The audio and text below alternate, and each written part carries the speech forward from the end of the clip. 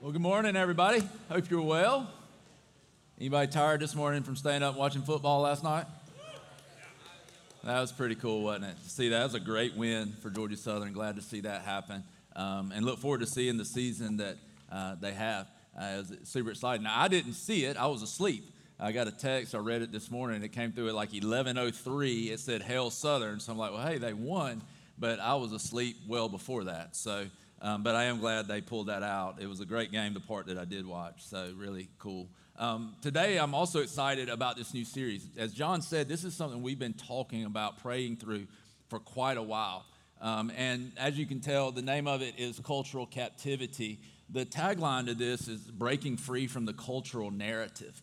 How do we break free from the cultural narrative, what we're being told in our lives today through culture around us? And so we're going to be looking at that over the next few weeks. Today, we're going to begin in the Gospel of John, chapter 1.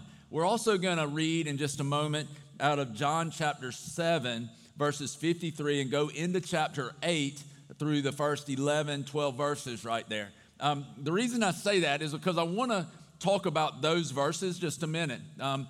John 7:53 through John 8:11.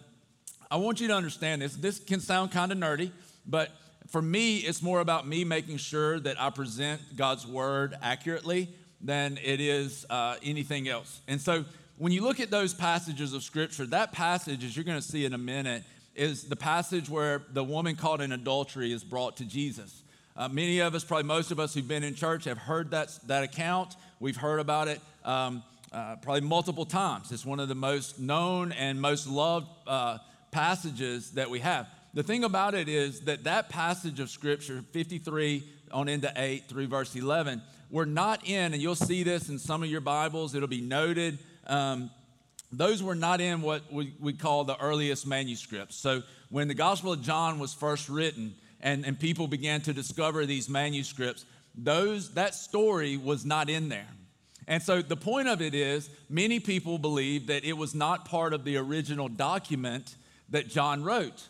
Now, one of the things this does is it shows us how intentional the people were to preserve what we now know as the Scripture. But when we look at this, I want you to know it was not in that original document, most likely. However, every scholar, every person that I've studied from that's way smarter than me has said that this story is one that happened.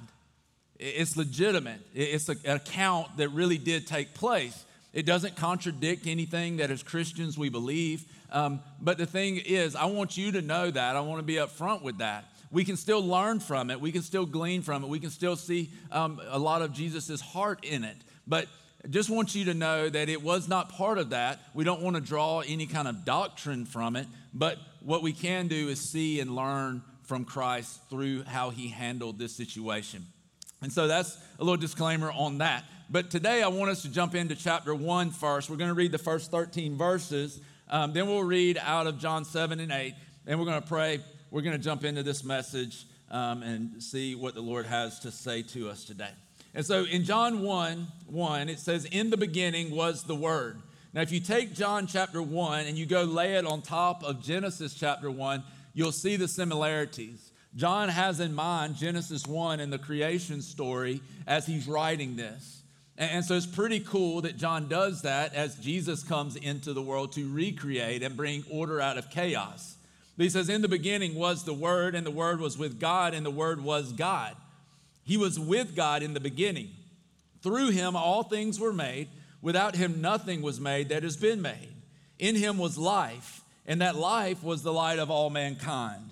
The light shines in the darkness, and the darkness has not overcome it. There was a man sent from God, whose name was John. He came as a witness to testify concerning that light, so that through him all might believe. He himself was not the light. He only came as a witness to the light. The true light that gives light to everyone was coming into the world. He was in the world, and though the world was made through him, the world did not recognize him. So all things were made through Christ. All things were put together through Jesus, for Jesus. But it's saying that the world didn't recognize him when he came into the world. He came to that which was his own, but his own did not receive him. Yet to all who did receive him, to those who believed in his name, he gave the right to become children of God. Children born not of natural descent, nor of human decision, or a husband's will, but born of God. Now let's flip over a few chapters, John chapter 8. The very last verse of 7, actually. Verse 53 in chapter 7 says this: Then they all went home, but Jesus went to the Mount of Olives. At dawn he appeared again in the temple courts, where all the people gathered around him, and he sat down to teach them. The teachers of the law and the Pharisees brought in a woman caught in adultery. They made her stand before the group and said to Jesus, "Teacher, this woman was caught in the act of adultery. In the law, Moses commanded us to stone such a woman. Now what do you say?" They were using this question as a trap in order to have a basis for accusing him. But Jesus bent down and started to write on the ground with his finger. When they kept on questioning him, he straightened up and said to them, "Let any one of you who is without sin be the first to throw a stone at her." Again he stooped down and wrote on the ground. At this, those who heard began to go away one at a time, the older ones first, until only Jesus was left with the woman still standing there. Jesus straightened up and asked her, "Woman, where are they? Has no one condemned you?" "No one, sir," she said. "Then neither do I condemn you," Jesus declared. "Go now and leave your life of sin." Let's pray. Lord, I thank you this morning for your word and the truth that is in it. I pray, Lord, today that our hearts would be set on fire through the word and through the power of your Holy Spirit. I thank you, God, that you sent Jesus into the darkness, into a dark, spiritually dead world, so that you could bring us to life, that this wasn't something that was even our decision, but it was your decision to send him to allow us to be born, to be born again as your children. Thank you for giving us that, Lord. Thank you that for those who are in Christ, we have become a new creation. Thank you, God, that the gospel is still powerful, that, God, you still use it to bring people to life. Thank you for the price that was paid for our sin on the cross, and thank you for the hope we have in the resurrection, that because the grave is empty, Lord, we have hope. Because the grave is empty, God, we know that the power of the resurrection of Jesus lives in us. The same power that raised him from the dead is in us, God. And I thank you because of that, that the world has been overcome, that we have overcome the world by faith in him, that the battle has been won. Lord, I pray right now you speak to us through your word. God, that it wouldn't be something that's man-made from me, Lord, but that, God, it would be something that is powerful because it's God-breathed. Lord, we thank you for all you do and who you are. In Jesus' name, amen. Amen. So when I was about 20 years old, I was framing that summer. I was working for a framing company, and we were framing houses. We were actually at this point framing a doctor's office here in town. And so it was hot. It was the middle of the summer. It's about 100 degrees. So every day at lunch, I would run home and I would lay on the couch as long as I could and just try to cool off. Might eat a little bit of lunch, but try to catch a quick nap. And then I'd go back to work back in the heat. And so I'm laying there on the couch one day, and all of a sudden there's somebody just beating frantically on my door. And they're hollering, they're screaming, they're beating on the door. I open it. It's this lady. She says, "My house is on fire." And she lived right next door to us.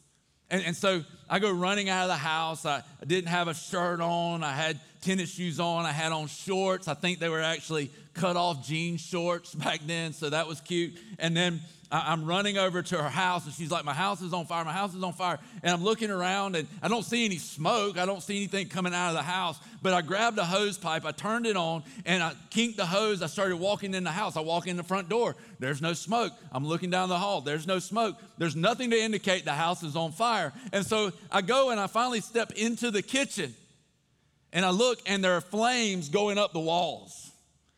The cabinets are on fire. The wall's on fire. Everything's burning in the kitchen.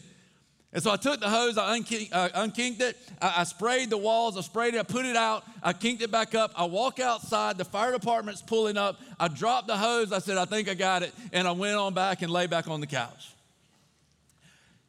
I just thought that was a baller move, right? I thought that was pretty awesome, right? Just a stud move.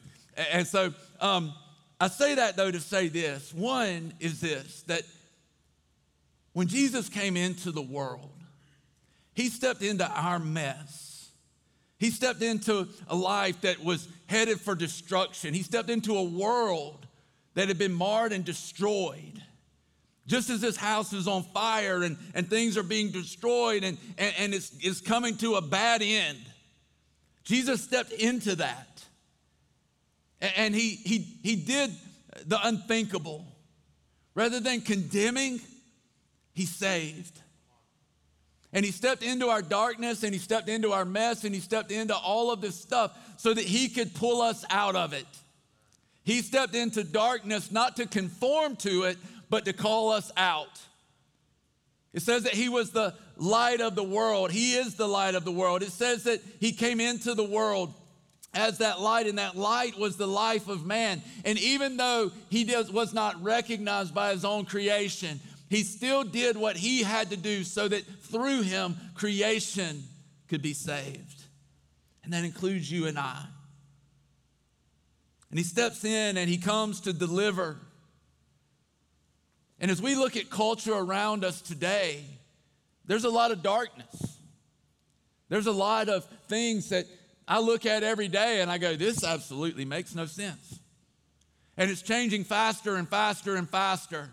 And we're bombarded with it more and more and more and more today. And we need as Christians to know, how do we, one, stand in this culture? How do we stand in the world we live in and stay in truth? But then also, how do we step into the darkness to pull other people into the light? How do we not give in to it, conform to it? How do we step in so that other people can come to life? If we're going to do this, I want to ask you some questions today, because I think if we can answer these questions, we can see the answers, then we can step into the darkness and we can call people into light. I think some of you are going to like the first half of the message and maybe not the last half so much. Others of you probably aren't going to like the first half of the message so much, and you'll probably like the last half. But that's probably a good thing. And I want you to listen to the whole message. I don't want you to just take part of it and run with it. The first question I would ask you, if we're going to live in this culture, if we're going to step into the darkness as Jesus did and call people to light, if we're not going to be held captive by culture, if we're going to break free from the cultural narrative around us, then the first thing we have to decide is this: is God's word the truth? Is God's word the truth? We have to decide, is this book, is the Bible true or is it not? Is it true or is it not? Is it just for me that some parts are true? If so, what parts? Is some of it God-breathed? Is some of it alive and living and powerful and active?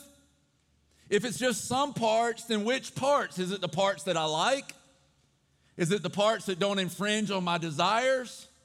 Which parts are true and which parts aren't? What's the standard for what is and what isn't? Is it my own opinion? Then if that's the case, you're putting your opinion on par with God's authority. And that's not the case. So we have to decide, is God's word true? It either is all true or none of it's true. We either submit our lives to it or we don't. And we can't say, well, I'm submitted to Jesus as Lord and not be submitted to his word, because we just read where it says that Jesus is the word made flesh. I'm either submitted to him and his word and the truth, or I'm not. There's no in between.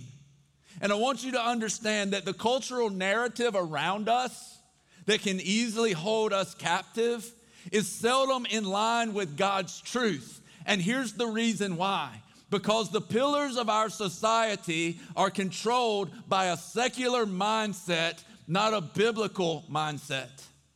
The pillars of our society, like the media, like entertainment, like education even now in many colleges and even school systems, like a political system, even religion now. So it gets where all of these things can be driven by a secular mindset, not scriptural. And here's the thing I would tell you. Every one of those pillars knows how to change your mind. Every one of those pillars knows what it takes to change a society. Every one of those pillars knows that if they can bombard you constantly, and it's not like they come with a sledgehammer to change it all at once, it's just a little chipping away, a little here, a little there, a little over time. And pretty soon the whole is different. And it's just a gradual shift. And we see things today shifting more and more. It seems more rapidly. And the reason for that is because information is so readily available. We get it so much faster. All the propaganda, all the stuff, you turn on the news and you hear all of this. And I don't care if you watch CNN or if you watch Fox. It's all about making money. And here's the reality of it all, guys. Listen, they know if they can keep you in fear, they'll keep you tuning in. But God didn't give us a spirit of fear. He gave us a spirit of power and love and of a sound mind. And I know right now I'm stepping on some Fox News people's toes. I'm sorry, but here's the truth of it. It all comes from an angle. It all comes from how can I benefit the most?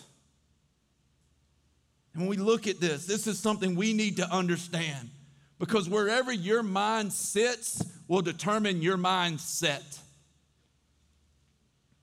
Where you allow your mind to sit will determine your mindset.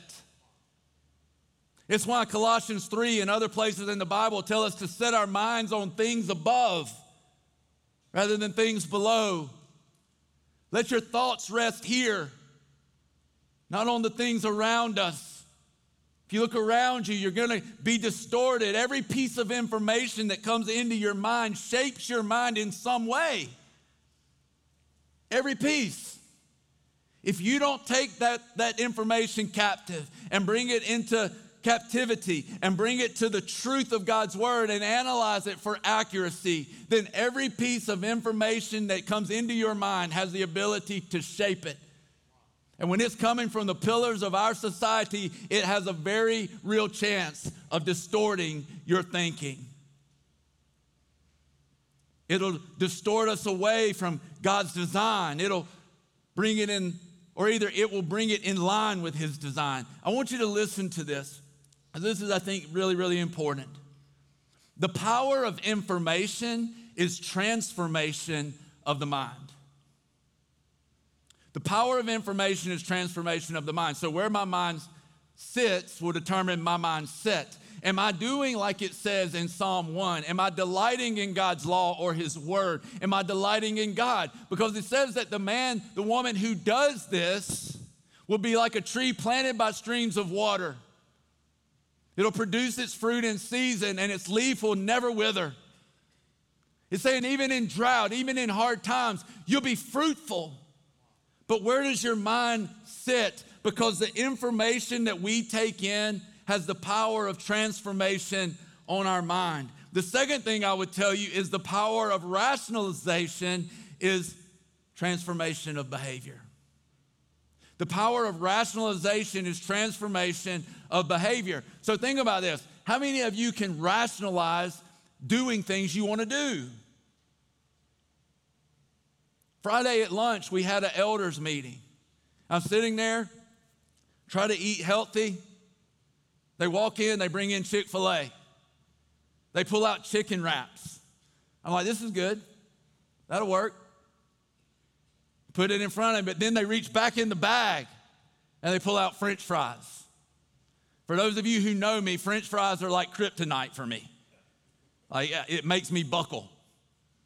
There's nothing more glorious than having fast food and you eat all your fries, but then you reach back in the bag and there's more fries. They fell out and you have some extra, right? Nothing better than that. And They put those down, and I'm like, I'm not going to eat them. I'm not going to eat them. I'm not going to eat them. 3/4 of the way through, I got the whole cup, and I'm like shaking the crumbs out of the bottom. We can rationalize. In my mind, I'm like, I'll go exercise. I'll run extra. I'll do something extra. I'll work it off. I'll make it right. We can rationalize it away. And rationalization allows us to fulfill desires that we know really aren't right, but feel okay about it. So if information transforms our mind, and rationalization has the power of transformation over our behavior, when those two begin to work together, what happens is normalization. And the power of normalization is the transformation of a society. And when we begin to take in information that changes our thought process, that changes our mind, we begin to think differently, so we begin to act differently.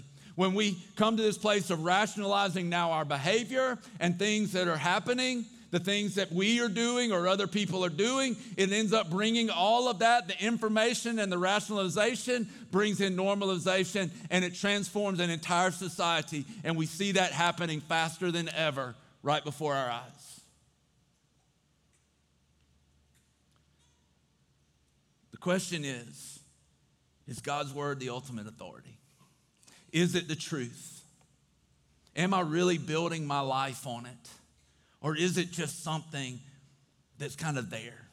Do I even know it enough to build my life on it?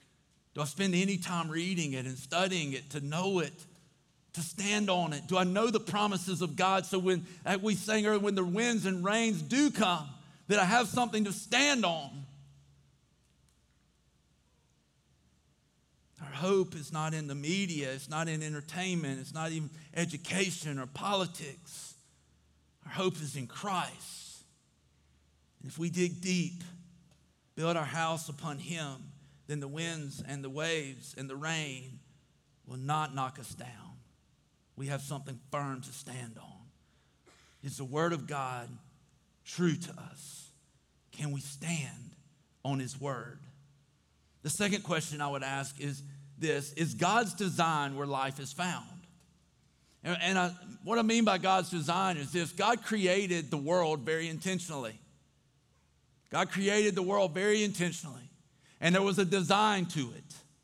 And He created it so that the design He created was what would bring Him glory.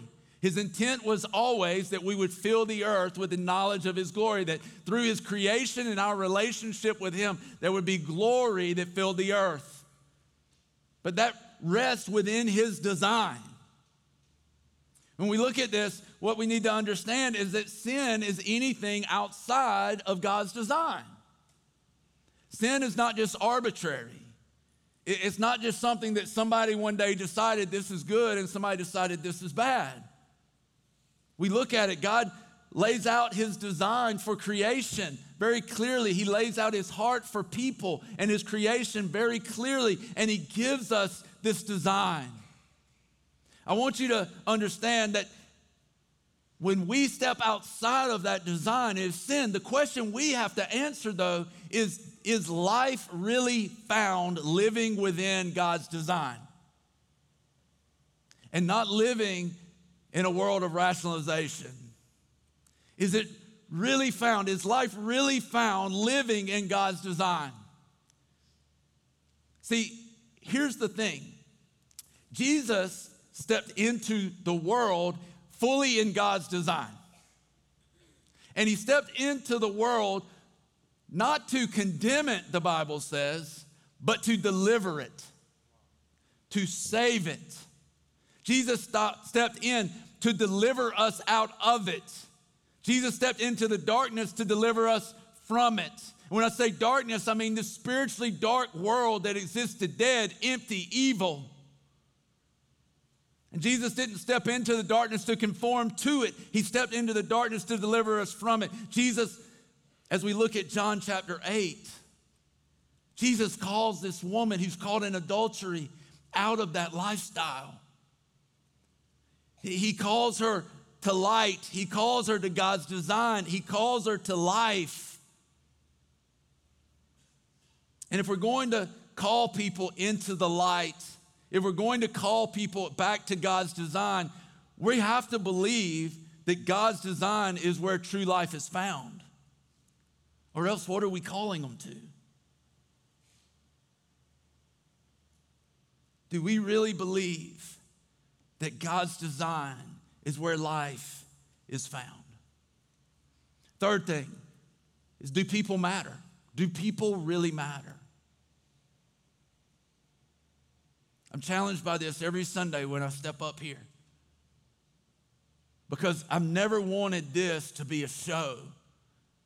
I've never wanted this to be something where we just come in and, boy, I need to have a good message so they come back next week. This is life. This is death. This is eternal. This is real stuff, right?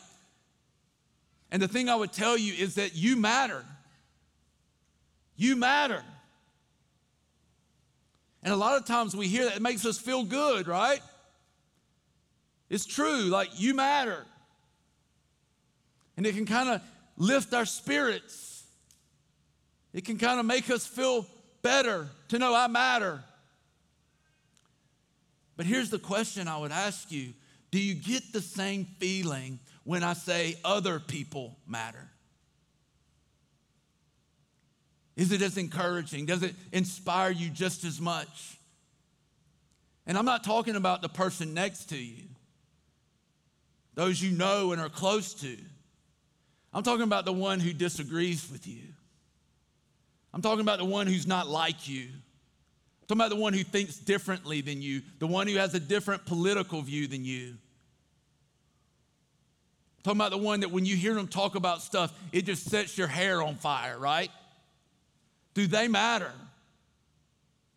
Because this is a really important question. If the goal for us is to step into the world and call people into light, then they better matter.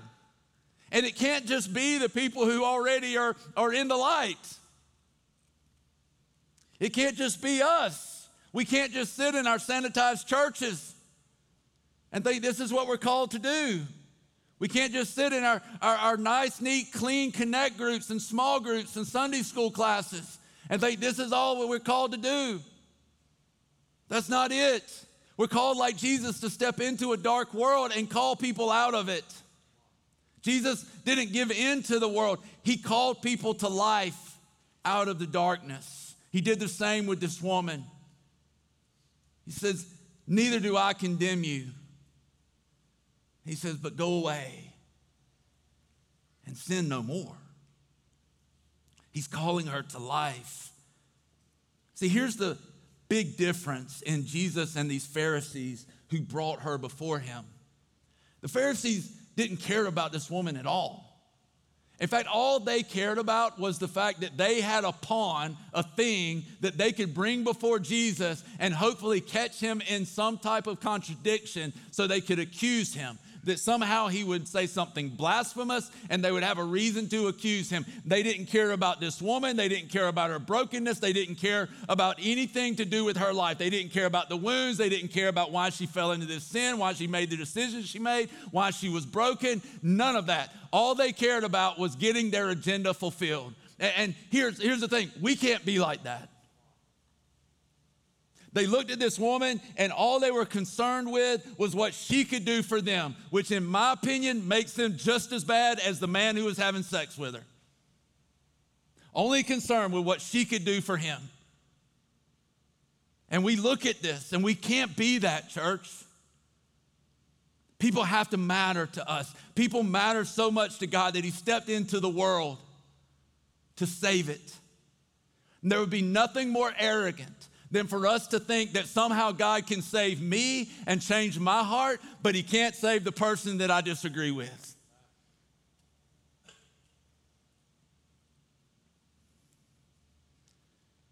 When we've looked around and we see human failure all around us, human failure has caused us to believe negatively about human potential.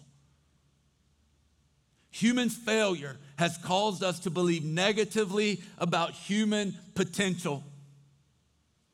But Jesus looked at people. All throughout the Bible, God looked at people. and he saw people who were broken and wounded and hurt, and he began to work in their life and healed them, and then he used them. The only people that were messed up that God used in the Bible was all of them. Gideon was hiding in a wine press from the Midianites, and God shows up and calls him a brave and mighty warrior. Who sees that? We would have been like, Gideon, you coward, get out and fight for your family. God shows up, he says, brave and mighty warrior. We look at Peter. Peter, in one occasion, Jesus looks at him and he says, Peter, because of the revelation you have of me, upon you, I'm going to build my church. Turns around a couple of verses later, Peter says, no, you'll never go to the cross. Jesus says, get behind me, Satan. Jesus turns back around later, he says, you're going to deny me 3 times. Peter tries to cut a man's ear off because he missed his head, or cuts his ear off because he missed his head. And yet Jesus still reinstates him. And Jesus becomes a spokesperson for the early church when the Holy Spirit comes and people begin to come to faith. And pretty soon the gospel begins to go around the earth. Thankfully, God doesn't look at us the way we look at each other. In John 8:15, Jesus tells the Pharisees, he says, you judge by outward appearances. And they looked at King David. King David didn't make sense to be the king, but God looked past the outward appearance and saw his heart. The same thing is true for you today. Maybe today you don't know Christ and you feel like you're too far gone, or there's something in your life that's hindering you from that. Listen, you've done things that make you wrong and make you bad. We all have. But God looks past the outward appearance and sees what's inside of you and what he can do through you. If you are messed up, then guess what? You are a great candidate to be used by God. But it means we submit our life to him. And we as people need to remember that. As Christians, we need to remember that. We can't let human failure cause us to see people negatively and miss their potential. Rather than being saddened by our own rejection or fearful because of the ridicule and even angry because of the scorn that's directed at us or our belief system. Our hearts should be broken for the souls of the one who is entrapped in darkness. Our spirits should be shaken by the torment they live in now and will face later. And our tempers should be enraged, not at their behavior, but at the enemy who puts people in such bondage. We see all the time where people get so angry because this person, as Christians, we get mad because they're not acting like we do. They're not doing things like we do. Well, guess what? They don't know the God we know. They haven't been born again, as Jesus said, or as John said in John chapter 1. They don't know. And to expect someone who doesn't know, who still lives in only the sinful nature, they never tasted the goodness of God, to expect them to live like a Christian would be no different than expecting a squirrel to live like a dog. They're not the same. They're different. They don't have the same nature. And don't anybody send me a YouTube video of somebody, a squirrel acting like a dog, right? I don't care. The reality is their nature is very different. We can't expect people who have a different nature to act like people who've been born again, who have the Holy Spirit. And it doesn't make us better than them. It ought to make us more grateful than them because God did for us something we could never do for ourselves. See, the Pharisees only saw this girl, this woman, as a thing, a pawn. And so many times that's how we see people as well. We need to stop trying to modify people's behavior and start speaking to their heart. You need to take the time to know what's broken, to know what's wounded. We need to decide that we believe Jesus is the one who binds up the brokenhearted and sets captives free, or he doesn't. We need to decide if people really do matter. See, Jesus was more concerned with winning her soul than he was winning the fight with these Pharisees. The Pharisees were more concerned with winning a fight and they just said, to hell with her soul. And we can't be like that. Jesus wasn't soft on sin. He called it what it was. But Jesus started from a very different place than these Pharisees. The Pharisees used their authority to condemn. Jesus used his authority to forgive. The Pharisees used their authority to come in a place of judgment. Jesus offered forgiveness. He started from a very, very different place. Does Jesus have the power to deliver? I would say there are a lot of testimonies in here right now of people who would say Jesus has the power to deliver. And if he has the power to deliver you, then he has the power to deliver the one who isn't like you.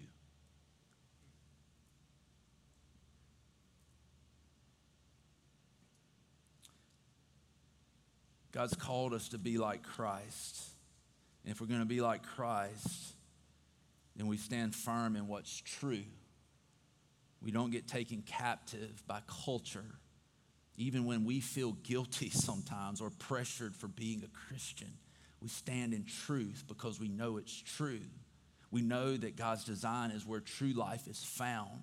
We know that people matter, and we know that Jesus has the power to deliver. So when we step into culture, we don't have to be taken captive. And here's the reason why. Because Jesus said, when you know the truth will set you free. And the truth of that is this, that you have not been set free to do what you want to do. You have been set free to do what you were created to do, which is to step into the darkness of the culture around us, stand on truth, know that people matter, and lead them into the light.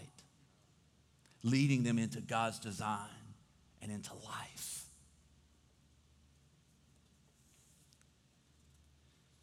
Here's how I know that God can deliver and that God saves, is I know what he did for me. 8 days or so before I got saved, I was in a lady's office at the building I worked at, and I was sitting in her office, and this guy comes in. She was a Christian, and he comes in, and he was about to leave. I think it was a Friday, and he was going down to Savannah that night, going out, and she said, well, now don't do anything bad, don't do anything stupid. And here I am. I'm so prideful, arrogant, cynical of Christianity. I looked at him and I'm like, yeah, remember now, if you lust, gouge your eye out. If you do something you're not supposed to, cut your arm off. Just making fun. And then 8 days later, I get saved. I come back to that same office on Monday, and I can't understand why everybody doesn't want to know Jesus. But that's the power of God to deliver. That's the power of God to save. And he still does that today. We don't have to fear the world because the Bible says Jesus has overcome the world. We don't have to run and hide. We can stand firm on the truth. That also means that we can invite people to join us in the light. We can step into the light and call them out of, or step into the darkness and call them into the light.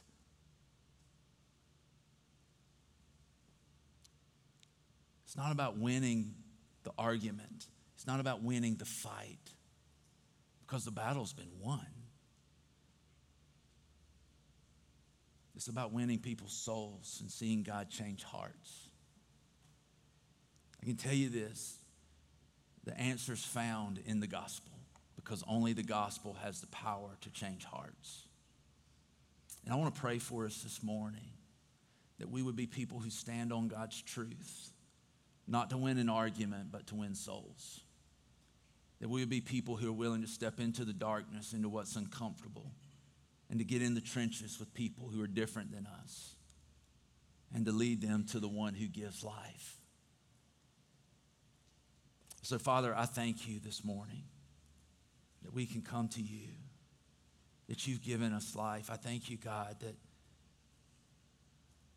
You've delivered us. Those who are called by your name, you've delivered us. Those who put their faith in you, you've delivered us, God.